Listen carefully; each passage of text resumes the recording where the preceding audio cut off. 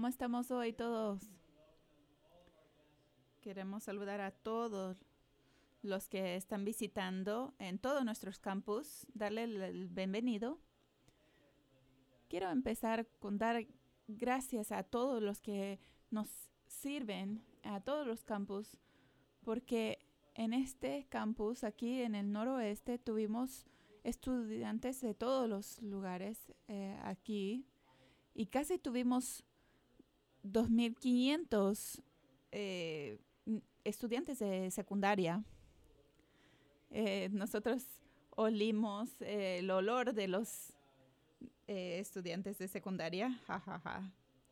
Pero tuvimos muchos voluntarios aquí durante ese tiempo y no podemos hacer las cosas sin los voluntarios, los que, no, que sirven, los que están afuera dirigiendo el tráfico, los que están en el centro de conexiones, instalaciones, detrás de la producción de las escenas, todas esas personas que sirven. No sería posible sin ustedes.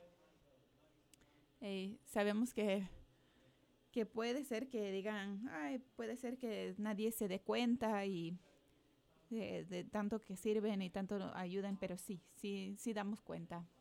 Pero quiero invitarles a nuestra noche de oración y adoración este jueves 8 de marzo por la tarde. Va a ser en cada campus. Si tienen una Biblia o una aplicación en su teléfono de la Biblia, vamos a estar en Santiago, capítulo 3. Tenía un amigo que vive en Kentucky, me decía que no hace mucho tiempo se había llevado a su esposa a una cita muy romántica en Lowe's, porque nada dice te amo como navegar a través de bombillas y fertilizantes para césped. Se estaban preparando para salir cuando recibió una llamada telefónica de una de sus 3 hijas adolescentes. Bueno, inmediatamente supo que algo andaba mal, porque nunca llaman, siempre textean. Todo el mundo sabe que es muy difícil para adolescentes llamar. Entonces, contesta el teléfono y dice, ¿qué pasa? Ella dijo, papá, el contenedor de basura está en llamas. Había alquilado un contenedor de unos días para limpiar algunas cosas en el garaje y estaba en el camino de la entrada.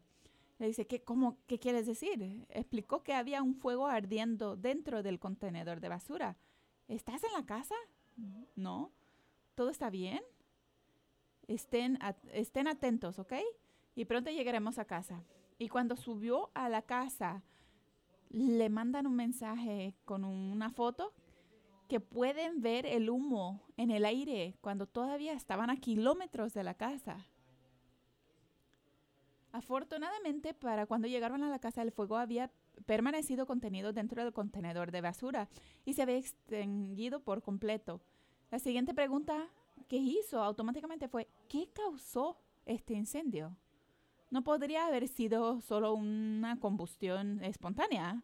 ¿Cuál fue la chispa que causó este incendio? Comenzó la investigación interrogando a cada uno de sus hijos más pequeños. Y fue entonces cuando su hija mayor, más responsable, de 18 años, confesó que más temprano en el día ella y su novio estaban disparando objetivos explosivos cerca del contenedor de basura. Mencioné que viven en Kentucky. Suena impresionante. Quiero pasar el rato con ellos. Desconocidos.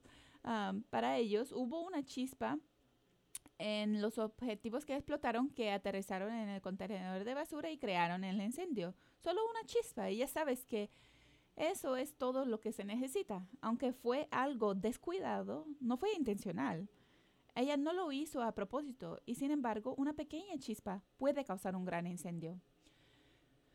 Todos hemos visto estas imágenes de incendios que se han quedado fuera de control en el oeste, que han cobrado la vida de cientos y cientos de personas y han causado millones de dólares de daños. Cuando logran extinguir el fuego o después de que se queme por sí solo, Las autoridades buscan determinar la fuente del incendio. Pueden identificar dónde comenzó el incendio y cómo. Alrededor del 90% de los incendios forestales son causados por la influencia humana.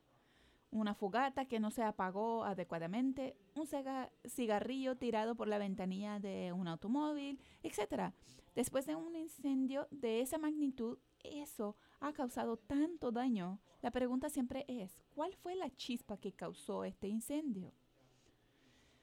Esta imagen de una chispa es en realidad una de las imágenes de palabras que un tipo llamado Santiago usa para describir el poder de nuestras palabras pueden tener. Todos sabemos metafóricamente hablando lo que un fuego ardiente puede hacer. Por ejemplo, tal vez has tenido una amistad ardiente que hubo un momento que tú y esa persona eran las más cercanas y como el pan y el café, pero ya no. Pensaban que iban a ser amigos por toda la vida, pero algo pasó y puede ser que ni se acuerdan la última vez que hablaron con esa persona. Puede ser que hablaron palabras que eran pequeñas o solo eran chispas, pero encendieron un fuego. O segundo ejemplo, tal vez fue tu matrimonio, el que se encendió. Hubo un tiempo en el que estabas tan enamorado, pero ya no. Puede ser que solo habían ciertas palabras que a través del tiempo fueron chispas. Y puede ser que llegó un momento que entendiste que había un fuego, miraste, pero ya había destruido demasiado ese fuego. Hay más ejemplos. Tal vez fue tu carrera o tu reputación o cualquier otra relación. Un fuego quemó todas esas cosas hasta el fuego. Parados allí en las cenizas, nosotros solemos preguntar, ¿qué comenzó este fuego? ¿De dónde se originó? Y miramos que puede ser que eran palabras no intencionales y que esas chispas comenzaron el fuego. Bueno, Santiago tiene algunas respuestas para nosotros. Santiago era el medio hermano de Jesús y era uno de los líderes en la iglesia de Jerusalén y fue bien considerado en todas las iglesias de la zona. Esta carta no fue solo para su iglesia local, sino para las iglesias en toda la región. Entonces él tiene algo de influencia. Entéranse de esto. Esto es lo que él elige hacer con su influencia. Él habla sobre cosas muy prácticas. Es uno de los libros más prácticos de toda la Biblia. Y puede ser que la lengua era un problema real para todos en la iglesia en ese tiempo. Y Santiago dedica mucho tiempo y su influencia hacia la lengua. Y Santiago habla mucho más sobre la lengua que Pedro y Pablo. Y creo que vamos a entender ciertas cosas cuando leemos estos capítulos de Santiago. Una de las cosas dice, hay dos cosas que vuelven extremadamente claras. Las lenguas fuera de control eran un problema real, lo que amenazaba la misión y la eficacia de la iglesia primitiva. La segunda cosa, Santiago indica que este también fue un problema real para él también. Me encanta esto de él, que él dice que no es solo ustedes, soy yo también. Él se incluye a sí mismo. Oye, todavía estoy buscando, trabajando en esto también. Y él se incluye en este mismo problema. Esto es muy claro en los primeros 2 versículos del capítulo de Santiago. Dice, hermanos míos, no pretendan muchos de ustedes ser maestros, pues, como saben, seremos juzgados con más severidad. Todos fallamos muchos. Me encanta su compasión, pero él también También amo su humildad y transparencia. Él dice, si aspiras a ser un maestro o predicador de la palabra de Dios, piensa en esto. No es tan glamoroso como piensas. Yo también entiendo esto como predicador. Me humilla bastante cada semana porque seremos retenidos a un nivel más alto. Te abrirás a la crítica y el malentendido. Tendrás la tentación de editar las partes que sabes que la gente no le gustará. Muchas veces me preguntan, puede ser alguien curioso, alguien que quiere entrar al ministerio, me preguntan, ¿cómo es, cuánto tiempo te lleva preparando predicar cada semana? ¿Y qué te da? ¿Qué te gusta de eso? Y muchas veces creo que esas personas piensan que es glorioso. Y sí, lo agradezco. Siento que es un gran importancia en mi vida. Pero no es tan glamoroso como piensan. Es como pasar 15 a 20 horas escribiendo un trabajo de investigación, un ensayo, que luego entregas oralmente frente a miles de personas, sabiendo que habrá algo que a alguien no le gusta, no está de acuerdo o no comprende.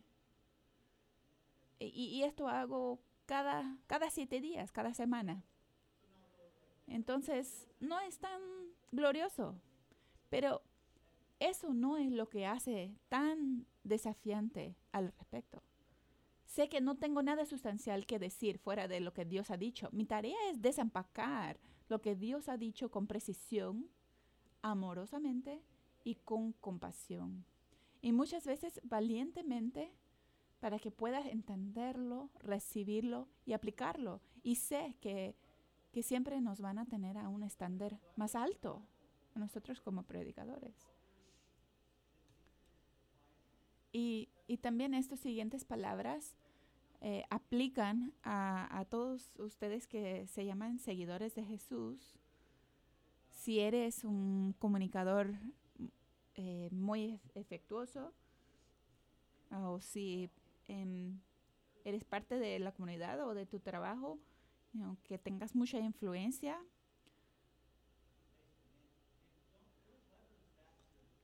dice que si tienes influencia de palabra, no hay que usar esa influencia para ti mismo. Hay que mirar cómo usas esa influencia.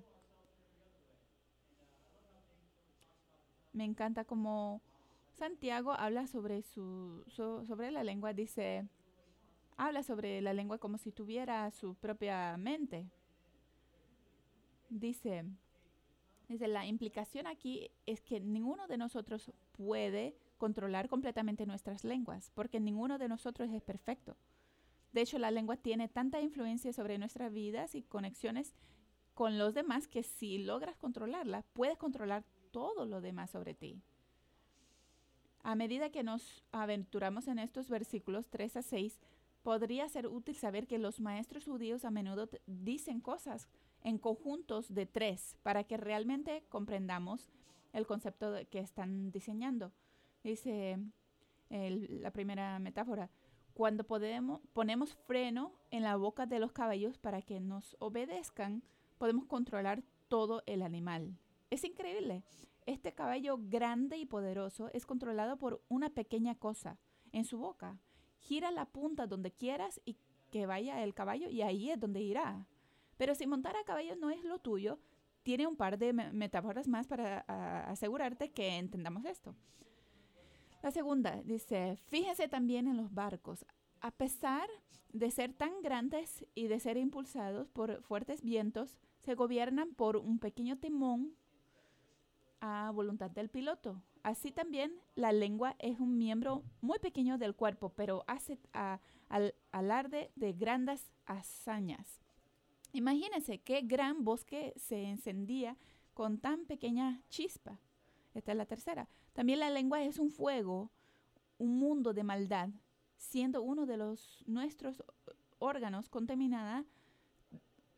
contamina todo el cuerpo y encendida por el infierno prende a su vez fuego a todo el curso de la vida.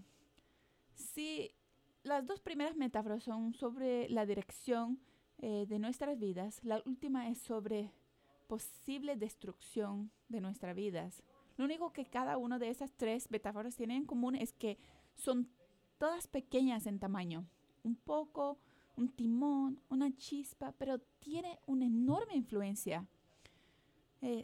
Santiago está llevando el lenguaje humano a su límite para ayudarnos a ver que nuestras palabras tienen tanto peso. Cuando dice que todas estas metáforas tienen que ver con algo tan pequeño, nosotros deberíamos entender qué enorme influencia tienen nuestras palabras. Dice en versículo 7, dice, el ser humano sabe domar y en efecto ha domado toda clase de fieras, de aves, de reptiles, de bestias marinas, pero nadie puede domar la lengua. Es un mal irrefrenable, lleno de veneno mortal. Con la lengua bendecimos a nuestro Señor y Padre y con ella maldecimos a las personas creadas a imagen de Dios. De una misma boca salen bendición y maldición.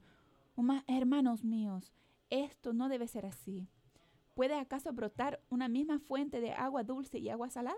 Hermanos míos, ¿acaso puede dar aceitunas una higuera o higos de una vid? Pues tampoco una fuente de agua salada puede dar agua dulce.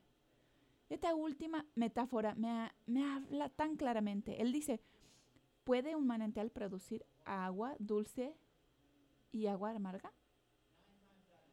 Dice, este ejemplo sobre un manantial, dice, bueno, si vas a este manantial, puede producir agua salada o puede ser agua pura, agua dulce.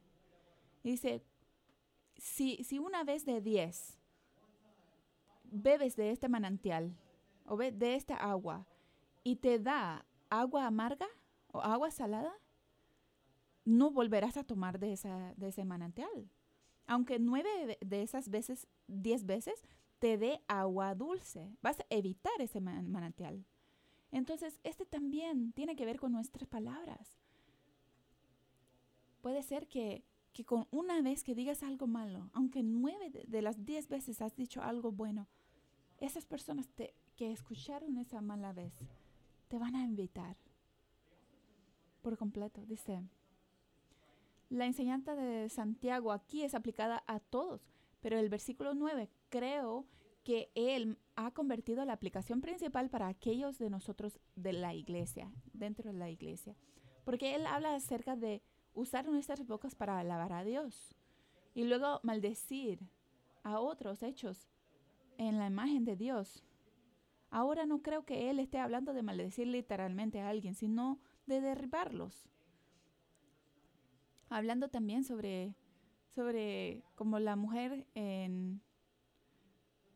que saca agua, que Jesús llega y dice, yo soy vida, yo soy el agua que te quitará el sed.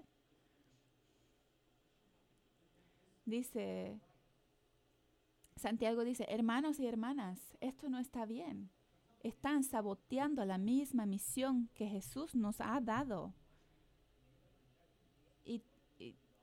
Y todo lo que se necesita es una mala experiencia. Cuando alguien está sediento de Jesús y entonces vienen y le dan una oportunidad a la iglesia, reúnen el coraje para ser una nueva persona en un lugar nuevo y comienzan una conversación con alguien y tal vez leen los comentarios de cristianos en las redes. Dicen, wow, se llenan la boca de agua salada. Dicen, por primera vez buscan ese oportunidad, ese coraje para llegar a un lugar nuevo. Qué difícil es que se llenen esa boca de esa agua salada. Recordemos que Santiago dice que esto no está bien.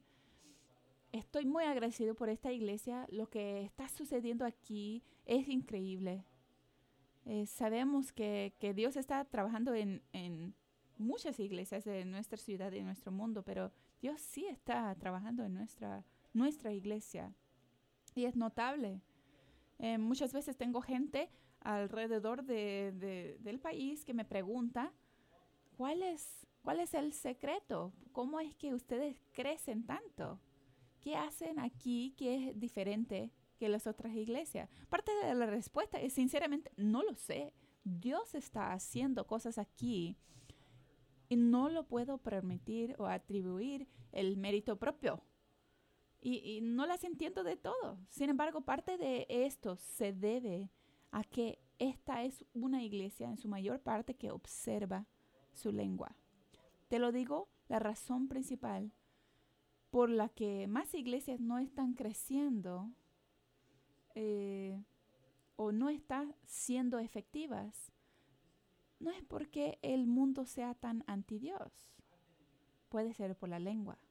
Yo he sido parte de iglesias que no aguantan la lengua, no cuidan la lengua, observa su lengua, y donde hay bastante chismes o críticas o desde los que sirven, los que predican, los que son líderes, es muy difícil. Y también he estado parte de iglesias donde uno puede dar su opinión y los escuchan y pueden compartir efectivamente sobre sus preocupaciones o sus opiniones sobre la iglesia. Pero es como nosotros decidamos hablar uno al otro sobre cosas destructivas. Dice Dios, ¿por qué? Diría Dios, creemos que dice Dios, wow, ¿por qué bendiciera a una iglesia que están hablando mal de uno al otro? Dice, bueno, vamos a ver cómo es la lengua en fuego, cómo es como el agua amarga, para que también quiero que hablen sobre esto en sus grupos de estudio bíblico o casero entre semana, pero quiero que miren algunos de ejemplos. Palabras ásperas y mezquinas. ¿Qué quiero decir con eso? Cuando hacemos amenazas, cuando gritamos, cuando somos calculados y maliciosos, no hay nada rescatable con este tipo de discurso. Durante un pasantía de verano, cuando estaba en la universidad, tenía un compañero de cuarto, no lo conocía muy bien, pero vivíamos en el mismo cuarto y era como 6'5", así bien alto, pero él tenía un problema de enojo. Él se enojaría por algo y luego volaría hacia mí. ¡Wow! Nunca lo veía venir. Locura fue, porque él me venía y me decía y se enojaba y me gritaba. Y las primeras veces me mantenía en shock. Así yo sentía que necesitaba buscar otro lugar donde vivir. Pero la locura de este muchacho fue que 15 minutos después de que él actuara así eh, como bien enojado, él daba la vuelta y decía, hey, bro, ¿quieres ir a buscar una hamburguesa? No. Yo decía, no quiero comprar una hamburguesa. Así no quiero ni en tu casa, ni en mi casa, ni en la escuela. Así empiezo a hablar como los libros de los niños de Dr. Seuss. Si tú estás levantando tu voz, alzando tu voz hacia alguien para que hagan lo que tú quieras, no va a ser efectivo. Es la lluvia de la que hace crecer las flores, no el trueno. Hay que usar palabras que están animando la relación. Dice también palabras amargas y cínicas. Estas son palabras que usamos cuando asumimos que los motivos de todos son impuros o egoístas.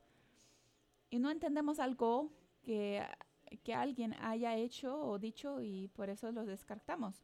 Otro es palabras sarcásticas y condescendientes. Estas son palabras que usamos a expensas de otros.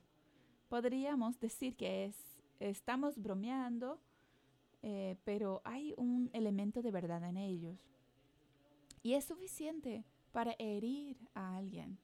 Desgarra la estructura de nuestras relaciones y conexiones. Han habido veces que has dicho algo sarcástico, como yo, que siento que soy muy bueno en el sarcasmo, pero no miraba que yo estaba quebrando relaciones, conexiones. Y quiero decir a todos los jóvenes que están aquí, que sienten que pueden usar el sarcasmo muy, muy efectivamente, deben tener mucho cuidado. Otro es palabras agresivas pasivas, a veces conocidos como el tratamiento silencioso. Todos hemos hecho esto. Oye, ¿hay algo mal? Oh, no, todo está bien, no. Y todos sabemos, todos usamos esto y no está bien. Es una forma de manipulación y control y conduce una cuña más profunda entre nosotros y esa otra persona. Dice también palabras falsas. ¿Alguna vez te han mentido o tú has mentido a alguien? En ambos aspectos, ¿por qué mentimos cuando sabemos que está mal o que no nos gusta que nos mientan a nosotros? Fácil. Mentimos para promover y protegernos a nosotros mismos.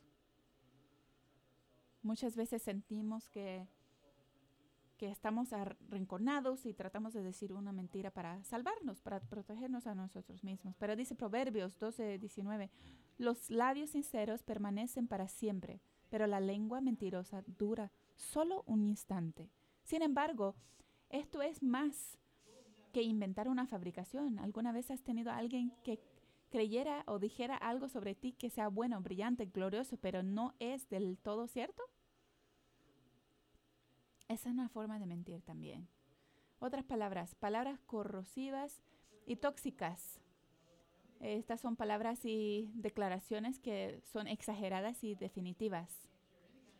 También palabras críticas y quejándose. Alguien tiene gente descaída o negativa en su vida que se llama Eeyore o Debbie Downer.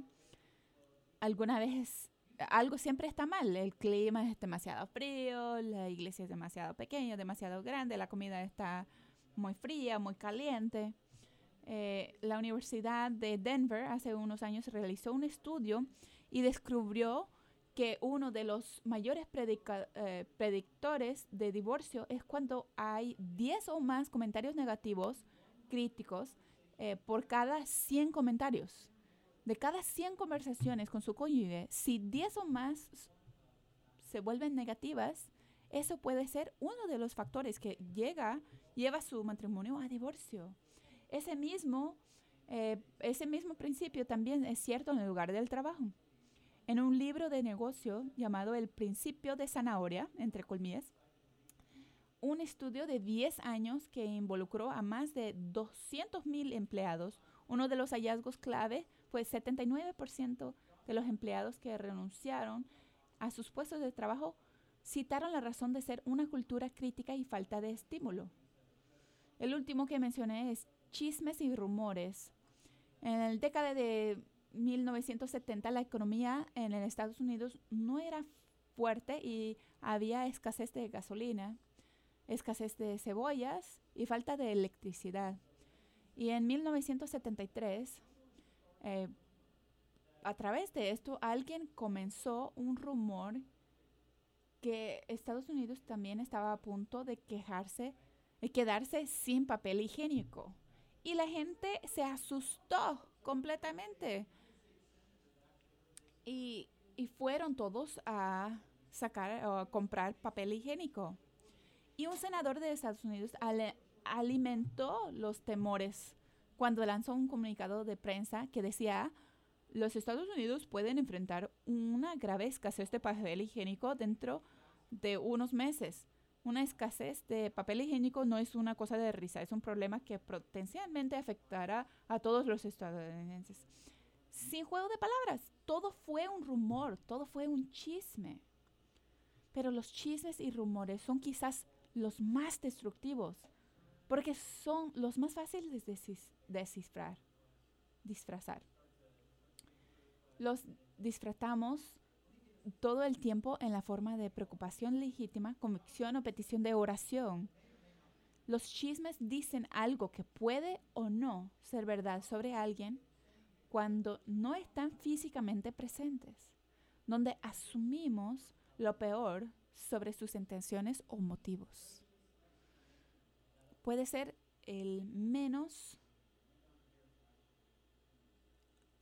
la explicación menos bien o más mal que puedes pensar sobre sus acciones o sobre sus intenciones. Pero dice Proverbios, capítulo 16, versículo 28, el perverso provoca contiendas y el chismoso divide a los buenos amigos. Hasta Pablo dice así en Romanos, el primero Romanos, dice lista de personas que son culpables de cosas horribles y adivina qué hace la lista. Se han llevado de todas clases de maldad, perversidad y avaricia y depravación. Están repletos de envidia, homicidios, disensiones, engaños y malicias. Son chismosos. ¿Y no se acuerdan de Plaza Sésamo, donde hacen el juego? ¿Cuál de una de estas cosas no debe ser incluido o no es el mismo de esta serie? ¡Wow! Eso de chismoso me sorprendió. Esta es una de las pocas cosas que Dios odia porque destruye la comunidad y desgarra las relaciones. ¿Qué se supone que haga? Quiero que sepan que me preocupo por su preocupación. No soy una persona conflictiva. Tenemos que hacernos un par de preguntas. ¿Por qué esta persona o grupo de personas me chismean? ¿Qué les han dado la idea que quiero escuchar las cosas que están diciendo? Siempre hay que hacernos estas preguntas. ¿Por qué me chismean a mí? ¿Por qué me cuentan estas cosas? Puede ser porque no les quieres decir nada, porque no quieres la confrontación, pero solo hay que redirigir la conversación o decirles que deberían hablar con la persona de quien están hablando. Tengo un amigo que hace esto muy, muy, muy efectivamente. Cuando escucha a alguien hablar sobre alguien más, dice una o dos cosas muy buenas sobre esa persona de que están hablando y deja los chismes. Dice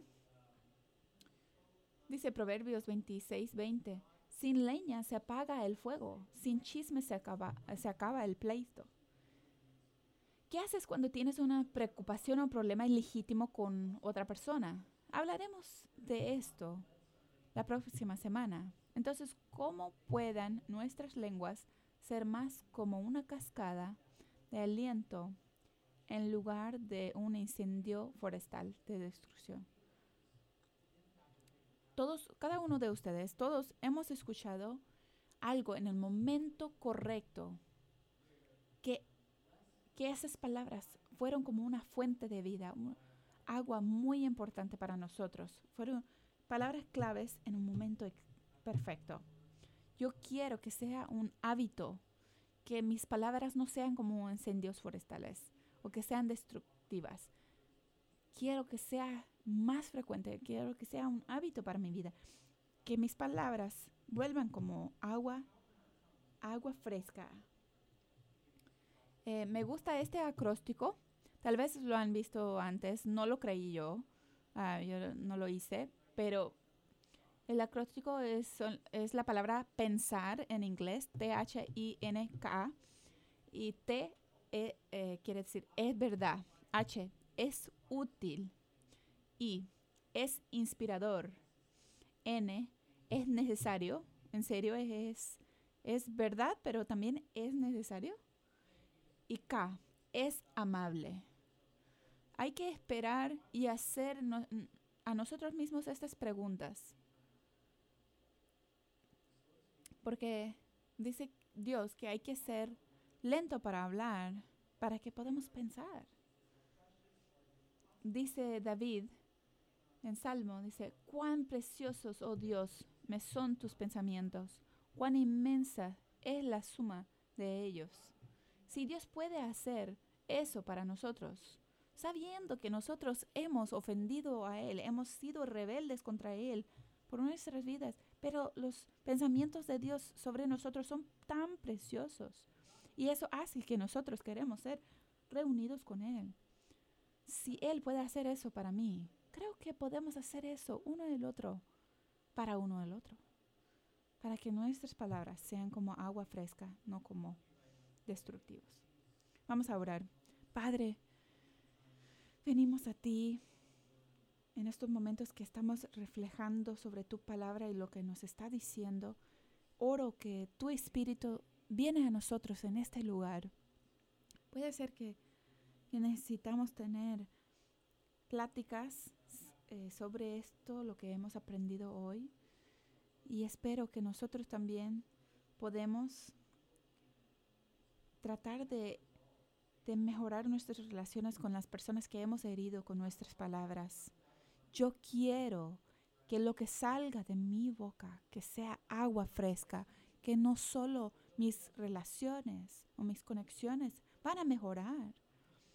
Es lo que tú nos mandaste a hacer, fue la misión que nos mandaste a hacer por Jesús.